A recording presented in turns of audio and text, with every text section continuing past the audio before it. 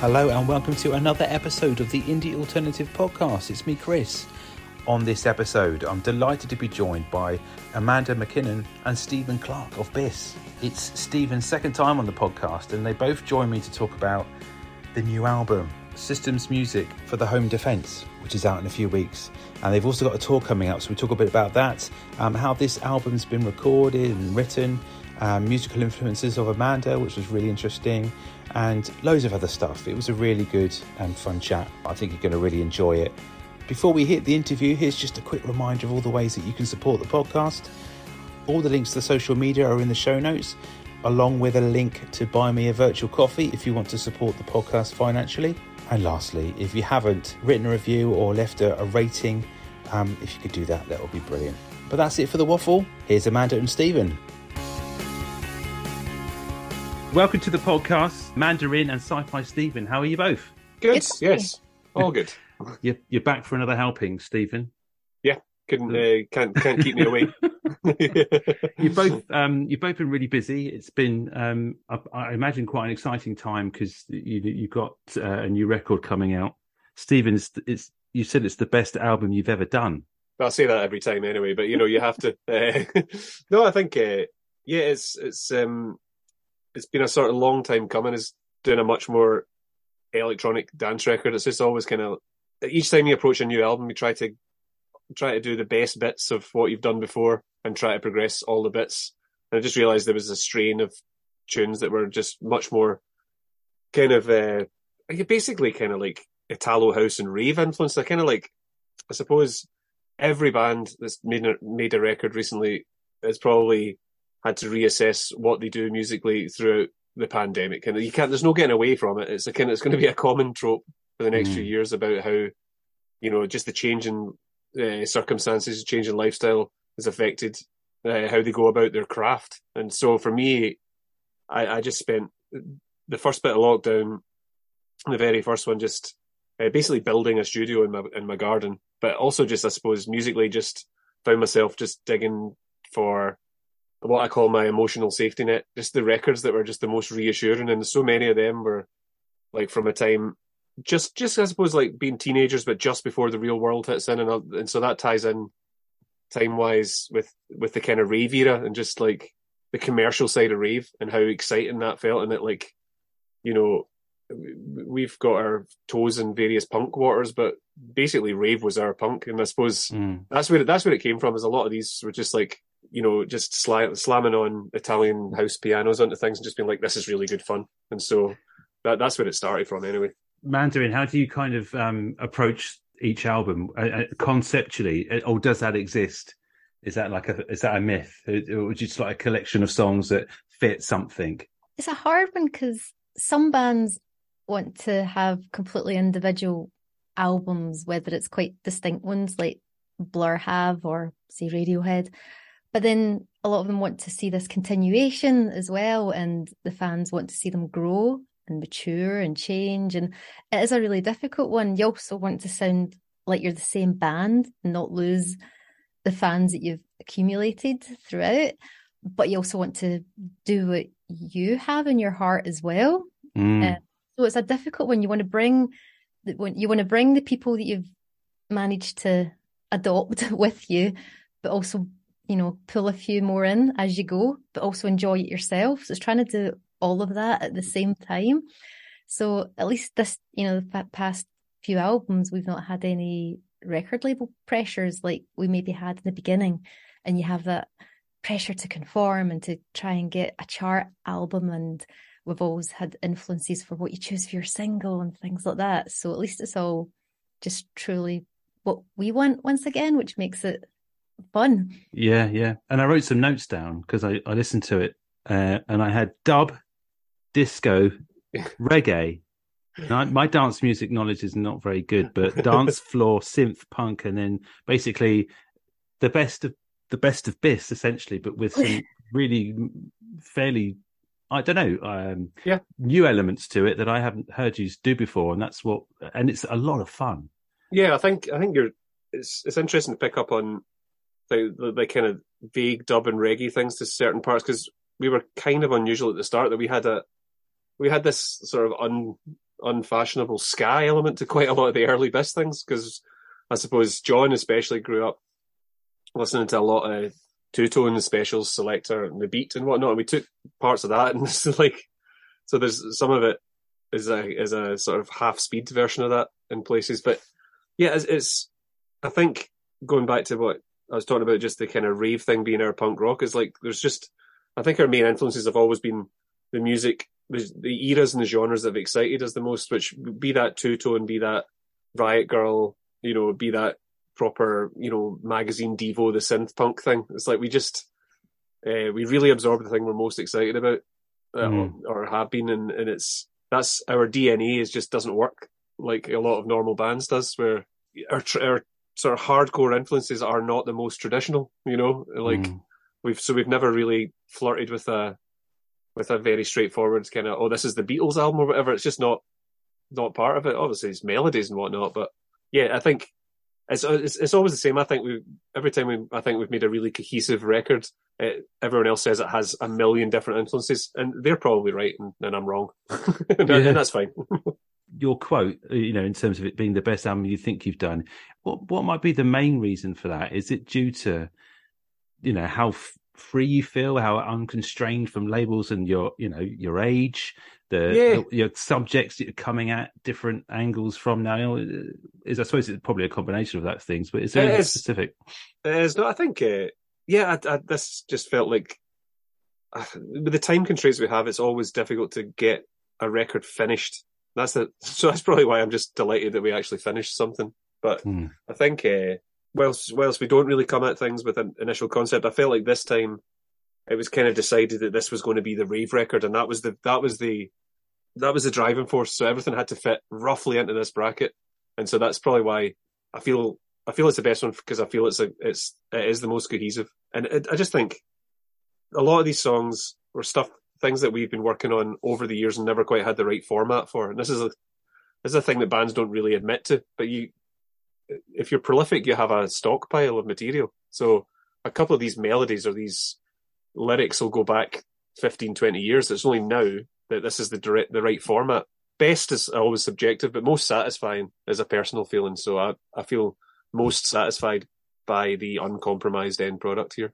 I feel like the slight disconnects when it was good to come back and make a record, and there's some great songs on there, but we were still kind of remembering how to do it. And now I feel like, even though we work with limited means, there's no money, we do it all at home, but it doesn't sound like that. It sounds like we know what we're doing.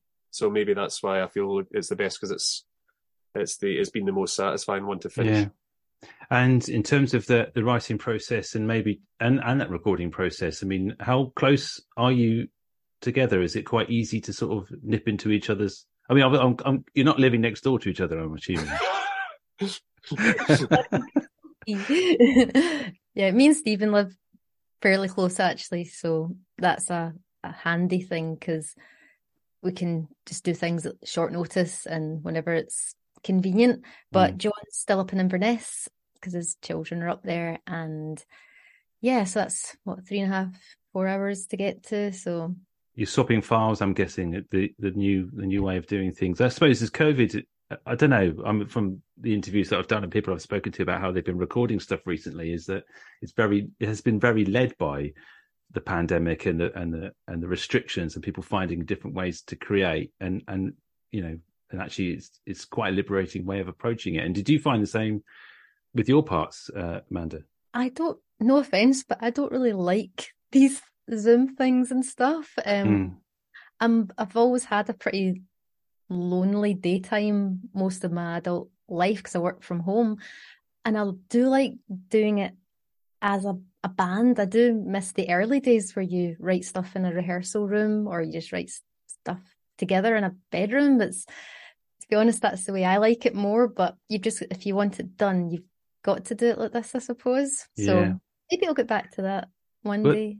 That's that whole kind of spontaneity of finding something new in a room full of people or friends, and coming up with something you haven't thought you'd ever create. Oh, it's the thrill of the early days when you just do something stupid and then John or Stephen's just tag along to it, and it's been exciting, and then you go into that, and it's brilliant. Whereas now you have to kind of do a larger body of stuff to make it complete. So I don't know where it'll go from here.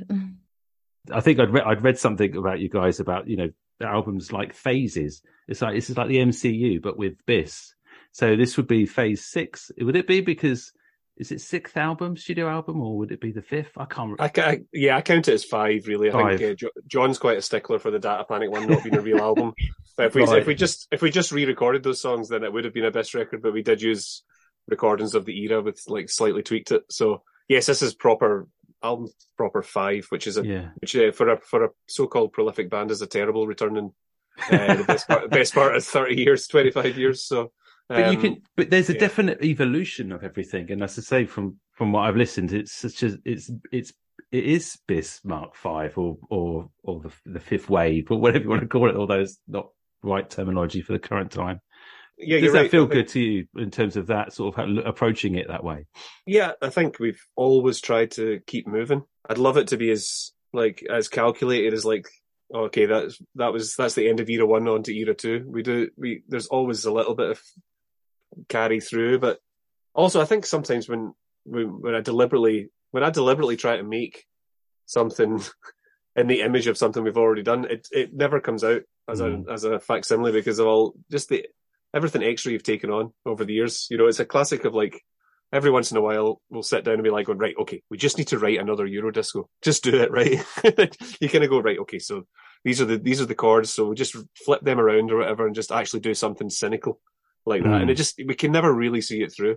It's always never and this is no offense to EMF specifically, but I always remember Unbelievable's a hit, and then the next song is called I Believe, and it sounds roughly similar. It's just like, I wish we had the like this one is the South America disco record or whatever. So to get back to the point, by accident there is a new era of this every time we do something. That's probably to our creative benefit and our commercial detriment, and that's the way it's always going to be. It's now too late to go back. Yeah. Do you think, subject-wise, and a question for you both in terms of, obviously singing the lyrics, and I'm not entirely sure who does the majority of the writing, but you've got to sing about something that you're passionate about or something means to you. But now that we're in the sort of, well, we're not quite middle-aged, but we're approaching the. I mean, how are you finding subjects to marry with the music? Because to me, it's like this sounds so fresh and young. How far do you push the envelope in terms of what the subject of the song is? Yeah, good. And now having a quick analysis of all the lyrics. Yeah, I mean, we just basically write our own lyrics and we'll combine on certain things if there's a theme and we can help each other out on. I don't know. Yeah, I guess I've become more cynical. My lyrics are quite cynical and probably more political, more directly political than they were. But also, I just like throwing in ridiculous statements and seeing if anybody notices as well. So there's the one that's come to mind is there's a song called Irrelevant Disco, which is, now we've always done this where we've kind of done a self-effacing look at the status of our band in the music industry, and just, I hate music industry songs, but it's really easy to write when it's what you're living through. So this one is just, Irrelevant Disco is just dead funny because it's all about how,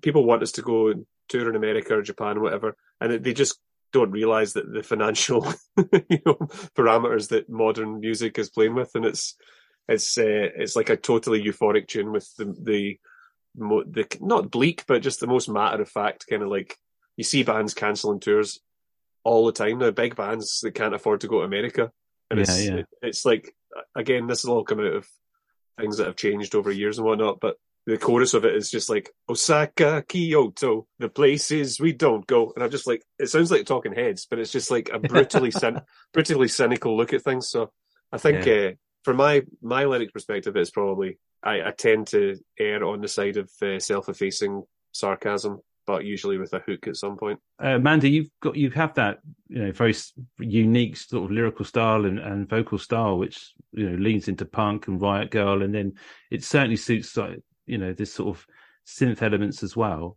How do you approach like vocal takes and things? Is there a sort of a character that you need to become? It's weird because sometimes I record something and then I hear it back and I just think, God, I am really irritating.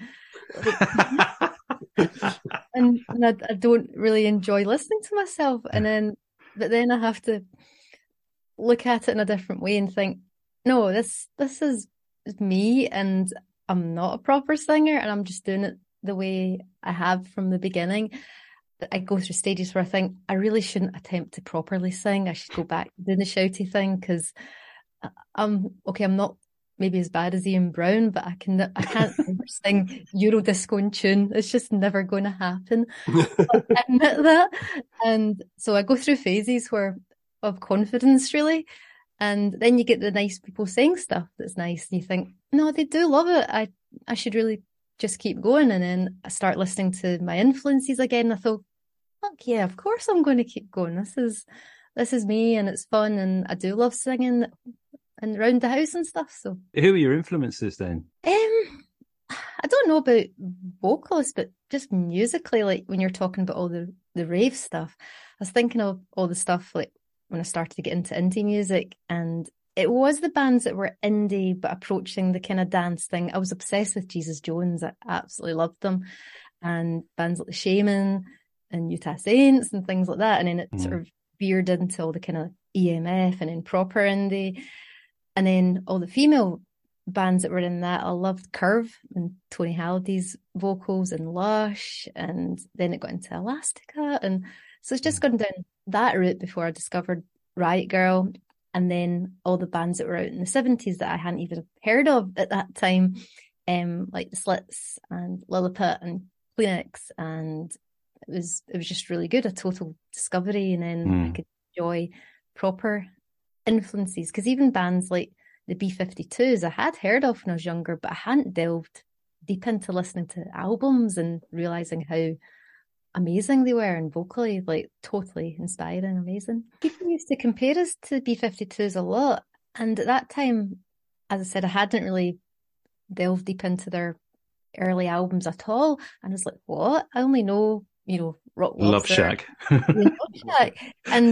But to have a singing voice like mine, which is not the most tuneful, and then a voice like that, it's just like, how can you compare vocally that, but the kind of quirkiness of the music, get that, and then the kind of male-female working off each other vocally. So major compliment if we get that. And you both, you're all three of you are going on tour. It would be not quite busy if it was just the two of you, but yeah. So yeah, John Disco's invited as well, but yeah, you're going on a tour. And in terms of playing live, will you be doing anything different? Will you be having sort of live drums, or are you going to get the pads out? Yeah, we're kind of happy just being back to the three of us. I think when we've done things with the full band, the drummer and bass player, I think it makes some of the earlier stuff sound fuller, but we do slip into sort of sounding like a traditional rock band. So I think, again, we're talking about so many different eras, it's really hard to cover all the bases in one set. But with the three of us, we're not, this is the second Ian Brown reference, but we're not going full back in karaoke backing track. But, it's just the three of us. So yeah, there's various drum machines going on. There's the odd triggered sequence that's not technically live and all these things, but you kind of that's kind of always been the way for us anyway. So it's, especially the new stuff, because of geography and time, we have so little practicing time that we will have to wait and see how we do that, because we haven't practiced a single note of the new record. So that's the way it's muscle memory usually kicks in for everything else. So we usually give ourselves, there's 12 songs on that record. So if we can pull off 4 this time and then add another couple the next time. So, yeah.